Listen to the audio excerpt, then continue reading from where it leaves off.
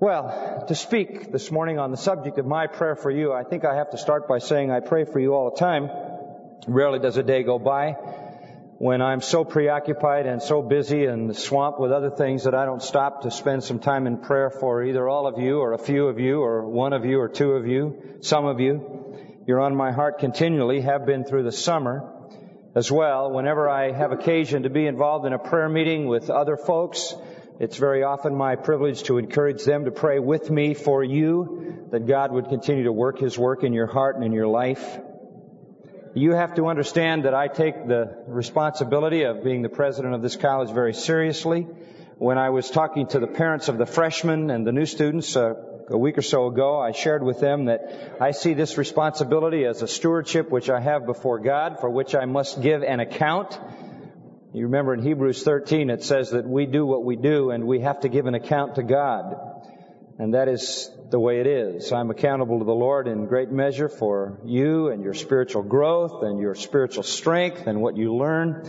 And so it's a great burden to me that God has given me, and I want to discharge that burden in great measure through prayer, because only the Lord's power can make the difference that He wants to make in your life. In thinking about the very specific things that I would pray for you, I was drawn to Ephesians chapter 1, and I want you to take your Bible, if you will, and you always want to bring it to chapel. I'm sure you have it with you. Ephesians chapter 1, and then over in chapter 3, and I want to borrow from the Apostle Paul's prayer, if I can. There are two great sections in Paul's prayer for the Ephesians here.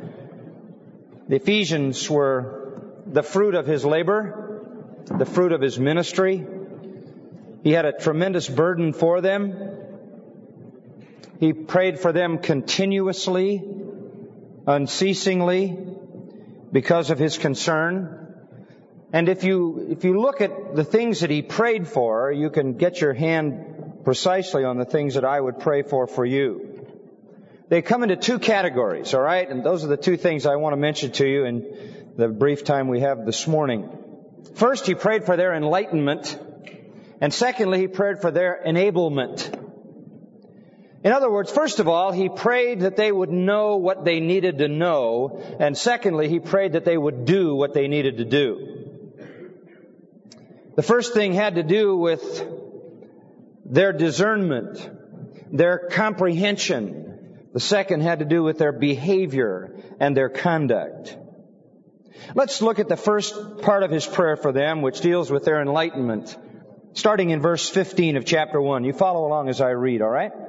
For this reason, I too, having heard of the faith in the Lord Jesus which exists among you and your love for all the saints, do not cease giving thanks for you, while making mention of you in my prayers. And here he tells what he's praying for. That the God of our Lord Jesus Christ, the Father of glory, may give to you a spirit of wisdom and of revelation in the knowledge of Him.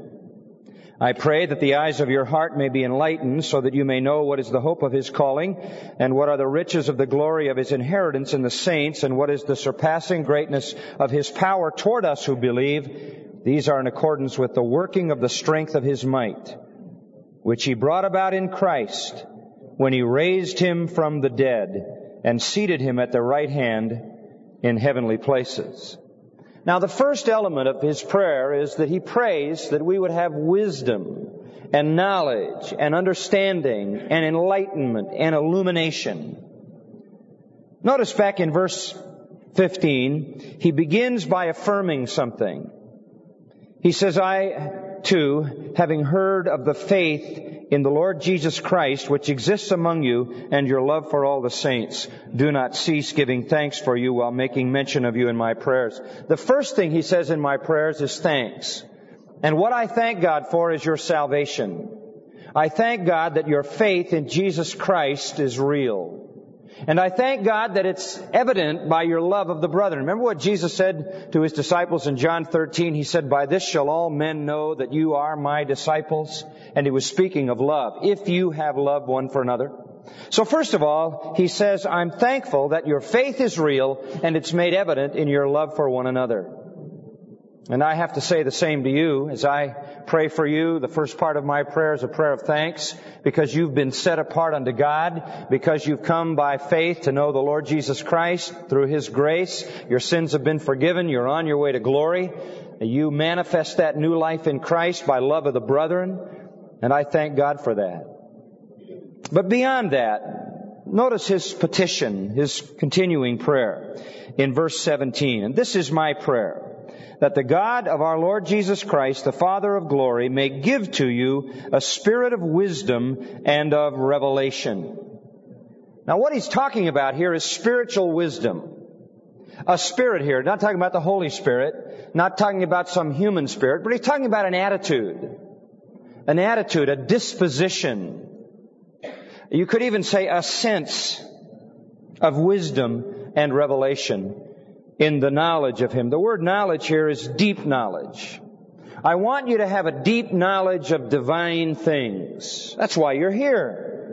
That's why you go to a Bible class and you hear about the deep things of God. That's why you may go to a science class and you will study science in relationship to the Creator God, and therefore you'll learn more about His character. That's why you go to a history class, and as you study history, you see it not from the viewpoint of atheistic, secular, humanistic evolution, but you see it from the perspective of the divine. You see it, as it were, through the eyes of God's revelation, so that you can perceive man and his behavior and the issues of human life from the perspective of God. We want you to learn to think spiritually. We want you to learn to have divine wisdom and insight and understanding, and to comprehend all things in the light of the revelation of God, so that you never disassociate those things. And so the Apostle Paul says, it's my prayer for you that you would have illumination, enlightenment, spiritual wisdom, that you would grasp all divine things and see them from the perspective of God's revelation. And what he has in mind here is a full, deep kind of knowledge of God. Not what comes from intellectual ability, but what comes from the gracious working of the Holy Spirit. Intellectual ability is only one very small component in gaining spiritual knowledge. It helps to have some intellectual ability, and you wouldn't be here if you didn't have some. You have enough to grasp the things that need to be grasped in the intellectual human world. But what you also have is the indwelling Holy Spirit, who transcends what your mind can grasp and can give to you the spirit of wisdom and revelation and the deep knowledge of God. That will not be limited by your SAT score. That will not be limited by your GPA. That will not be limited by your IQ. That is spiritual perception. And so Paul says, first of all, I'm praying for you to know the deep things of God. And that is my prayer for you, young people. Believe me, that is my consuming prayer, that you would know the deep things of God. Everybody lives out his theology. We never live higher than that which we believe. Our belief system controls our conduct. It directs our life. And if you do not understand and comprehend and firmly believe the deep things of God, then your life will run amok. And so we start with that point. Now there are three things that Paul says I want you to understand in specific. The first thing is the greatness of God's plan. Look at verse 18. I pray that the eyes of your heart, and we're not talking about your intellect here, but we're talking about your spiritual perception, the eyes of your heart may be enlightened so that you may know what is the hope of His calling, what are the riches of the glory of His inheritance in the saints. This is an absolutely fantastic statement. The first thing you need to know and learn is the greatness of God's plan. I want you to grasp the greatness of God's plan. And how does He describe it? He calls it the hope of His calling. Now let me just briefly touch on this. What does He mean by that? The calling of God is election. You know that word, predestination. The calling of God is that act of God by which, before the world began, He predetermined to redeem you. Okay? That is God's purpose. That is His calling. And in the New Testament, every time you ever see the word calling, it is always what theologians call an effectual, redeeming, or saving calling. It is never anything less than that in the epistles of the New Testament. And so he is saying, I pray that you would understand that you are saved and you belong to God because He called you. He called you before the foundation of the world that you should be in Christ and bound for an eternal hope. That's the hope of your calling. And then further he says, it ends up in the riches of the glory of His inheritance in the saints. In eternity past, listen to this, God called you so that in eternity future you could inherit His glory. That's the greatness of His plan. The glorious eternal riches, the marvelous magnitude of the blessings of salvation to be received in heaven by you were set in motion in eternity past. He's saying, I hope you grasp that. I hope that you understand that the eternal destiny of your life was ordained in eternity by God, who had predetermined to set His love upon you when you were not worthy and didn't deserve it and weren't even in existence, and deemed out a plan that would eventually redeem you in time so that He could set you on a path for eternal glory and eternal inheritance. Paul says, I pray that you'll grasp that. I'll pray that you don't think you were just tripping down life's trail someday and you tripped over Jesus Christ and became a believer and all sort of fell in the gravy. I hope you understand that you're living out something that God put in motion before the world began. And He predetermined that someday you would inherit glory.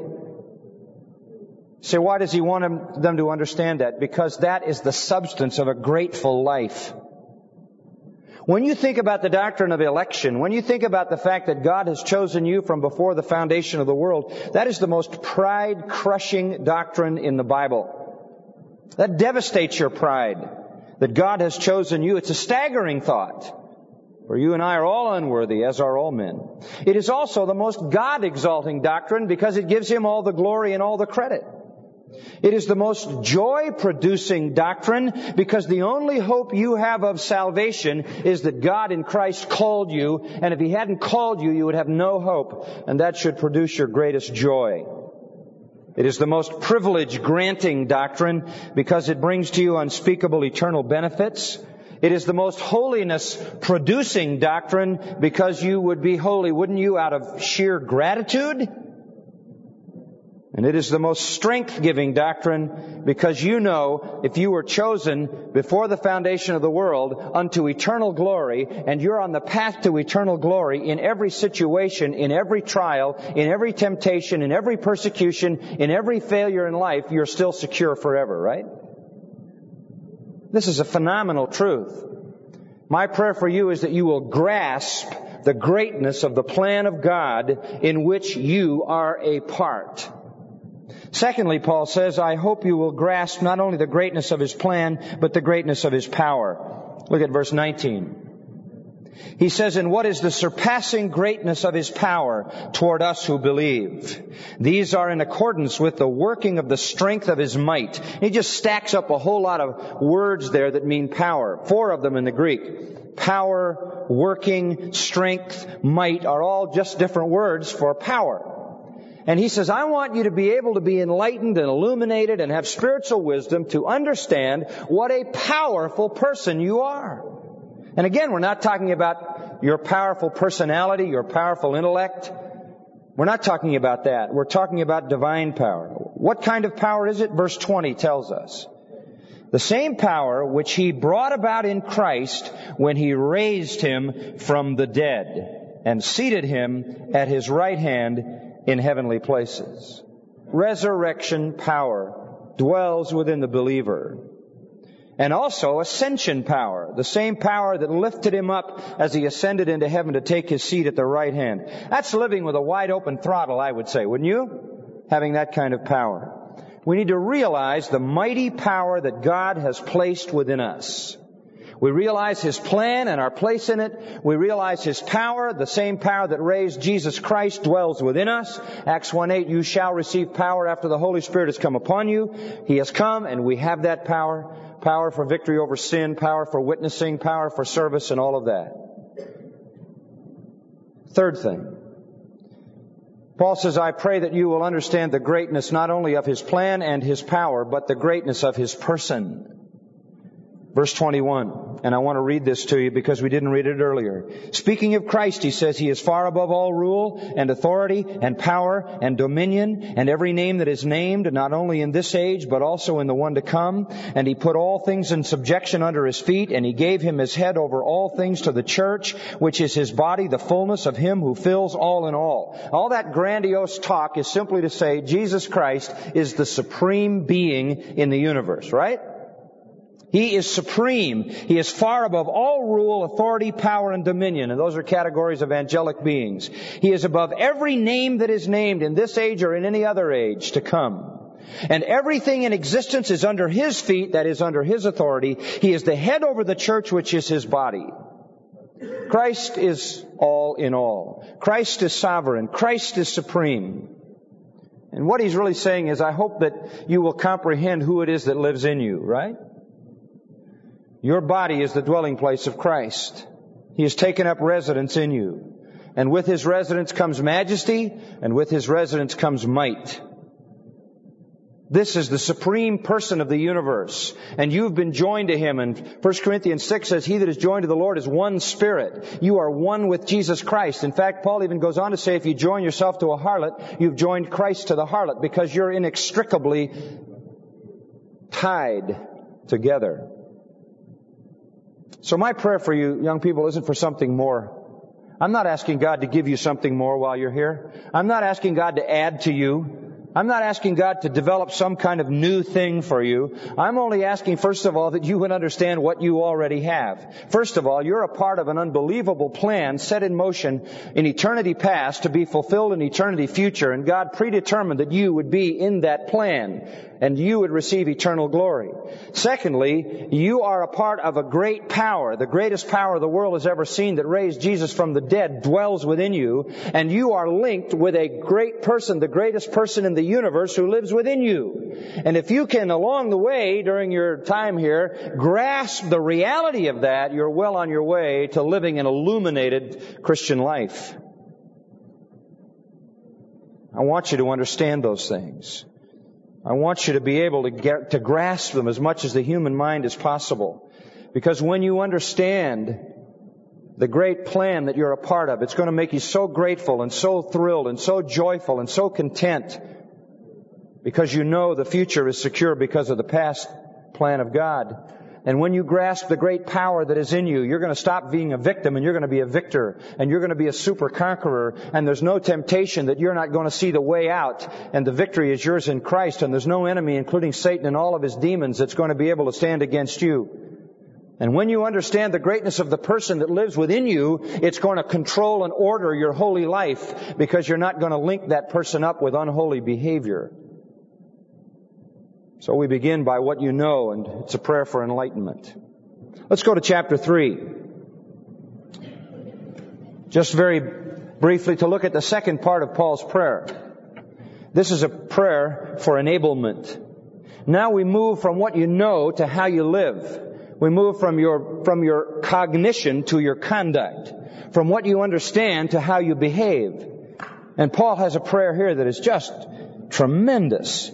Down in verse 14 of chapter 3, we find him praying, "For this reason I bow my knees before the Father." That must have been an interesting daily experience for the Roman soldier who was chained to him when he wrote this.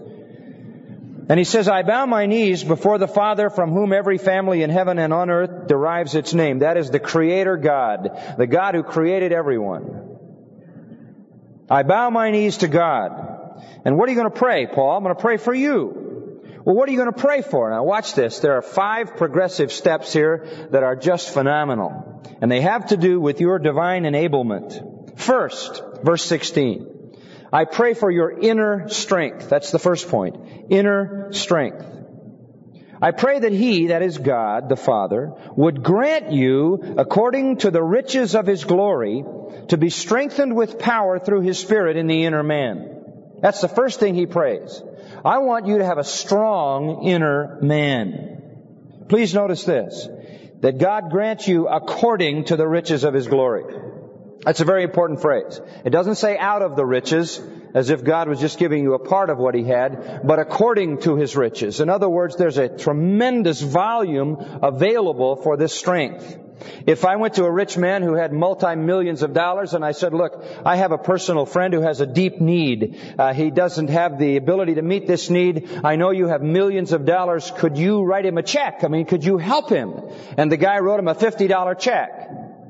I would say he gave out of his riches, but not according to, wouldn't you? If he wrote him a $100,000 check, you'd say, he gave according to his riches. Or consistent with the volume of what he possesses. And that's how God gives. He doesn't give a pittance, but He gives according to His riches. And what does He give? He gives that we would be strengthened with power through His Spirit in the inner man. Now this is the first step, young people, in your enablement. When you come out of the Master's College, if it's only what you know, we're in real trouble. Somehow there's got to be a transition from what you know to how you behave if you're going to make an impact on the world. We're not trying to produce people here who make no impact. We're trying to produce people who make major impact. In order to do that, you've got to follow this process, and it all begins with step one. If you're going to be enabled to have an effective Christian life, a dynamic Christian life, it starts with inner strength. That's where it begins. It begins on the inside. Strengthened with power through His Spirit in the inner man. By the way, the inner man is more important than the outer, isn't it? Remember what Peter wrote in 1 Peter 3 and 4. He's talking about Abraham and Sarah. And he said regarding women that they were not to be adorned on the outside, but they were to adorn the hidden part of the heart. Always the inner part is the most important. We're familiar with the outer man, right? We feed it, we clothe it, we comb it, we wash it, we do whatever we need to do to fix it up. But the focus here has to be on the inner man. We sang songs this morning that all speak about the inner man. They speak about an attitude of praise, an attitude of confession of sin, an attitude of admission of weakness, an attitude of desiring to be holy. All of that speaks of the inner man. And we are to be strengthened with power by the Spirit in the inner man. Someday through the semester, or in the second semester, we'll talk about the whole matter of how we tap into the power of the Spirit in some more detail. But suffice it to say at this point, Ephesians 5:18 says, be filled with the Spirit. Galatians 5:16 says, walk in the Spirit. And those are the two key passages. Our life needs to be under the control of the Holy Spirit. And when that happens, you're going to have a strong inner man. 2 Corinthians, it should be added. If you're taking some notes, jot down 2 Corinthians 4:16 to 18. Therefore we do not lose heart, but though our outer man is decaying, yet our inner man is being renewed day by day. Paul had the right focus. I look at my outer man and it's decaying. That's not an issue with me. My inner man is being renewed day by day. And that's okay, he says, verse 18, because we look not at the things which are seen, but at things which are not seen. For the things which are seen are temporal, but the things which are not seen are eternal. I have an eternal focus, so I'm concerned about the inner man and not the outer man. I want a spiritual perspective. I want to walk in the Spirit. I want to be filled with the Spirit. I want to be controlled by the Spirit. That's inner strength. Second point, just quickly, verse 17. Second point. He says, so that, now notice each one of these begins with that, which indicates a purpose, sequentially. So it says in verse 17, so that Christ may dwell in your hearts through faith, and that you being rooted and grounded in love, etc., etc.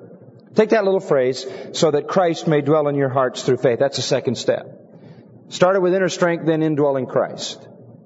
The second thing Paul prays for his people, and I pray for you, is that you may know the indwelling Christ. You say, now wait a minute, I'm already a Christian, Christ is already there, right? I understand that. So let's explain what this means.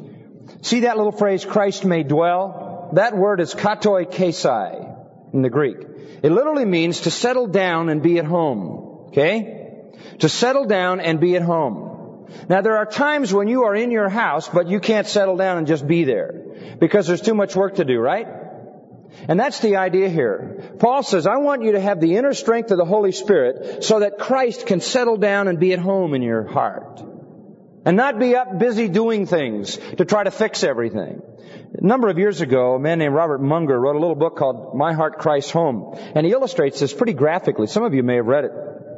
He pictures Christ going into the human heart, and the human heart is like a house. And the first thing Christ does, He walks into the library.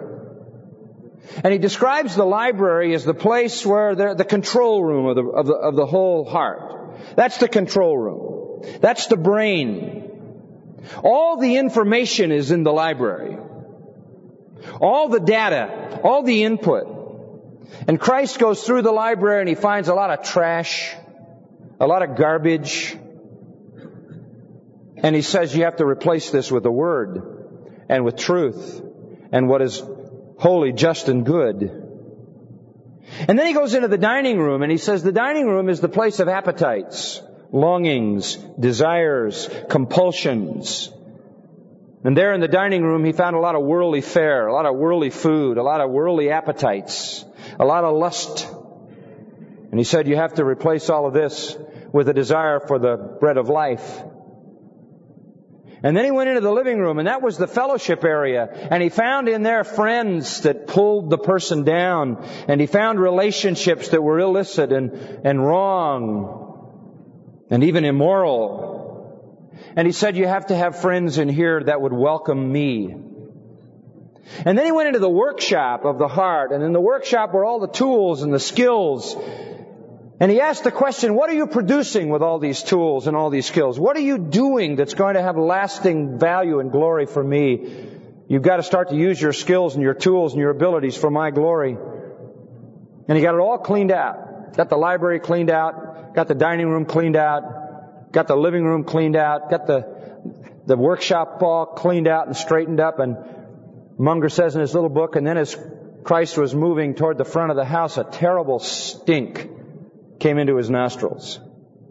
And He said, what's that smell? And the heart said, well, now wait a minute. Now you got everything else. That's just one little room that I keep for myself. It was foul. It was like something was dead.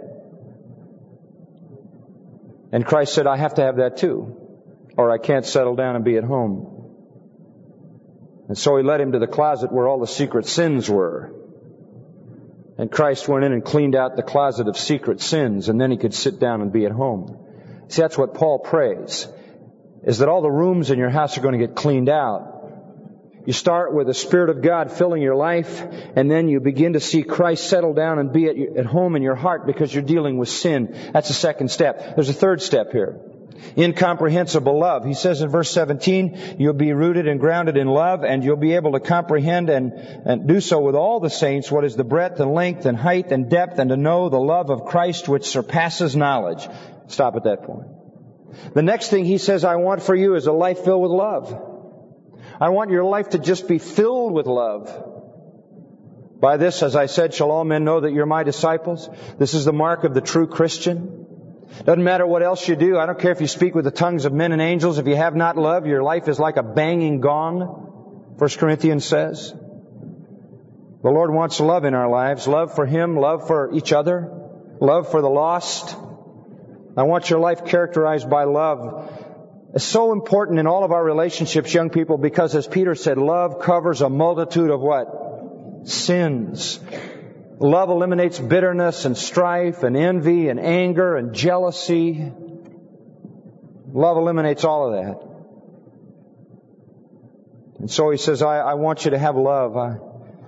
I know you're not going to be enabled to do any kind of effective spiritual service if you don't have inner strength from the Spirit, if Christ hasn't settled down to be at home in your pure heart and begin to just shed His love out through you in every direction. And this love that we're talking about, by the way, is self-sacrificial service. It's not an emotion. It's a self-sacrificing commitment to seek your good over my own. That's what it is. And then He goes to a fourth thought, a fourth component that's just amazing. Look at it in verse 19. Another purpose. In order that, this is all sequential, in order that you may be filled up to all the fullness of God. That's an almost mind-boggling statement. What do you mean by that? Well, in verse 16, He said, I want you to be strengthened by the Holy Spirit. In verse 17, He said, I want Christ to settle down and be at home in your heart and then fill you with His love. And now He says, I want you to be filled with God. I want you to know the fullness of God. It's an amazing. Well, what do you mean by that? Literally this. I want all of the communicable attributes of God to be characteristic of your life. I want God to live through you. I want you to be God-like. Remember Matthew 5:48, Jesus said, "Be ye holy as your Father in heaven is holy." Peter said, "Be ye holy" again. That's right out of the book of Leviticus. "Be ye holy, for I am holy." Titus 2:10, Paul says, "Adorn the doctrine of God." Psalm 17, David prayed, "I'm never going to be satisfied until I awaken your likeness. I want to be God-like." 2 Corinthians 3:18, I want to be transferred from one level of glory to the next, to the next, to the next, becoming more and more like God. There's a path to that. You start with letting the Spirit of God control your inner heart. Then Christ can settle down when there's no more sin there and be at home and fill you with His love. And then the fullness of God becomes your portion. And the last step in verse 20. See what happens. What's the result of this? Now to Him who is able to do exceeding abundantly beyond all that we ask or think, according to the power that works within us. What a statement. You know what the effect of this is, young people? You show me a person who has inner strength, the indwelling Christ, incomprehensible love, resulting in the infinite fullness of God, and I'll show you a person who will have internal power. That's the fifth point. The infinite fullness of God leads to internal power. He says you'll have a powerful life. How powerful? You'll be able to do exceeding abundantly beyond all you can ask or think, according to the power that works within us. That's where we're headed, young people. We would like to send you out of this school that powerful. Able to do beyond what you could even ask or think. Just look at how that verse breaks down.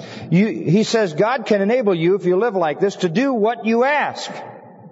He can enable you to do what you think. He can enable you to do all that you ask or think. He can enable you to do beyond all that you ask or think, abundantly beyond all that you ask or think, exceeding abundantly beyond all you can ask or think. That's a pretty amazing statement, isn't it? That's the kind of person we want you to be. That's the kind of person I pray you'll be, according to His power working in you. And there's one footnote. All that's not for your glory, verse 21 says. Whose glory is it for? To Him be the glory in the church and in Christ Jesus to all generations forever and ever. Amen. If you live like this, guess what? You bring glory to God. And that's the reason you exist. What's my prayer for you? Enlightenment. That you might understand the greatness of God's plan of which you're a part. That you might get a grip on the greatness of the power that lives within you and the greatness of the person with whom you're linked. And then my prayer for you is for your enablement, that you might by inner strength and the indwelling Christ and incomprehensible love experience the infinite fullness of God, which leads to internal power, so that you live to the glory of God and He gets glory from your life. That was Paul's prayer for the Ephesians. I certainly couldn't come up with one that's even close to that. And I hope, too, that that's your prayer. Paul prayed it for the Ephesians. I'm sure he wanted them to pray it for themselves. I pray it for you. I want you to pray it for one another. Let's bow in prayer.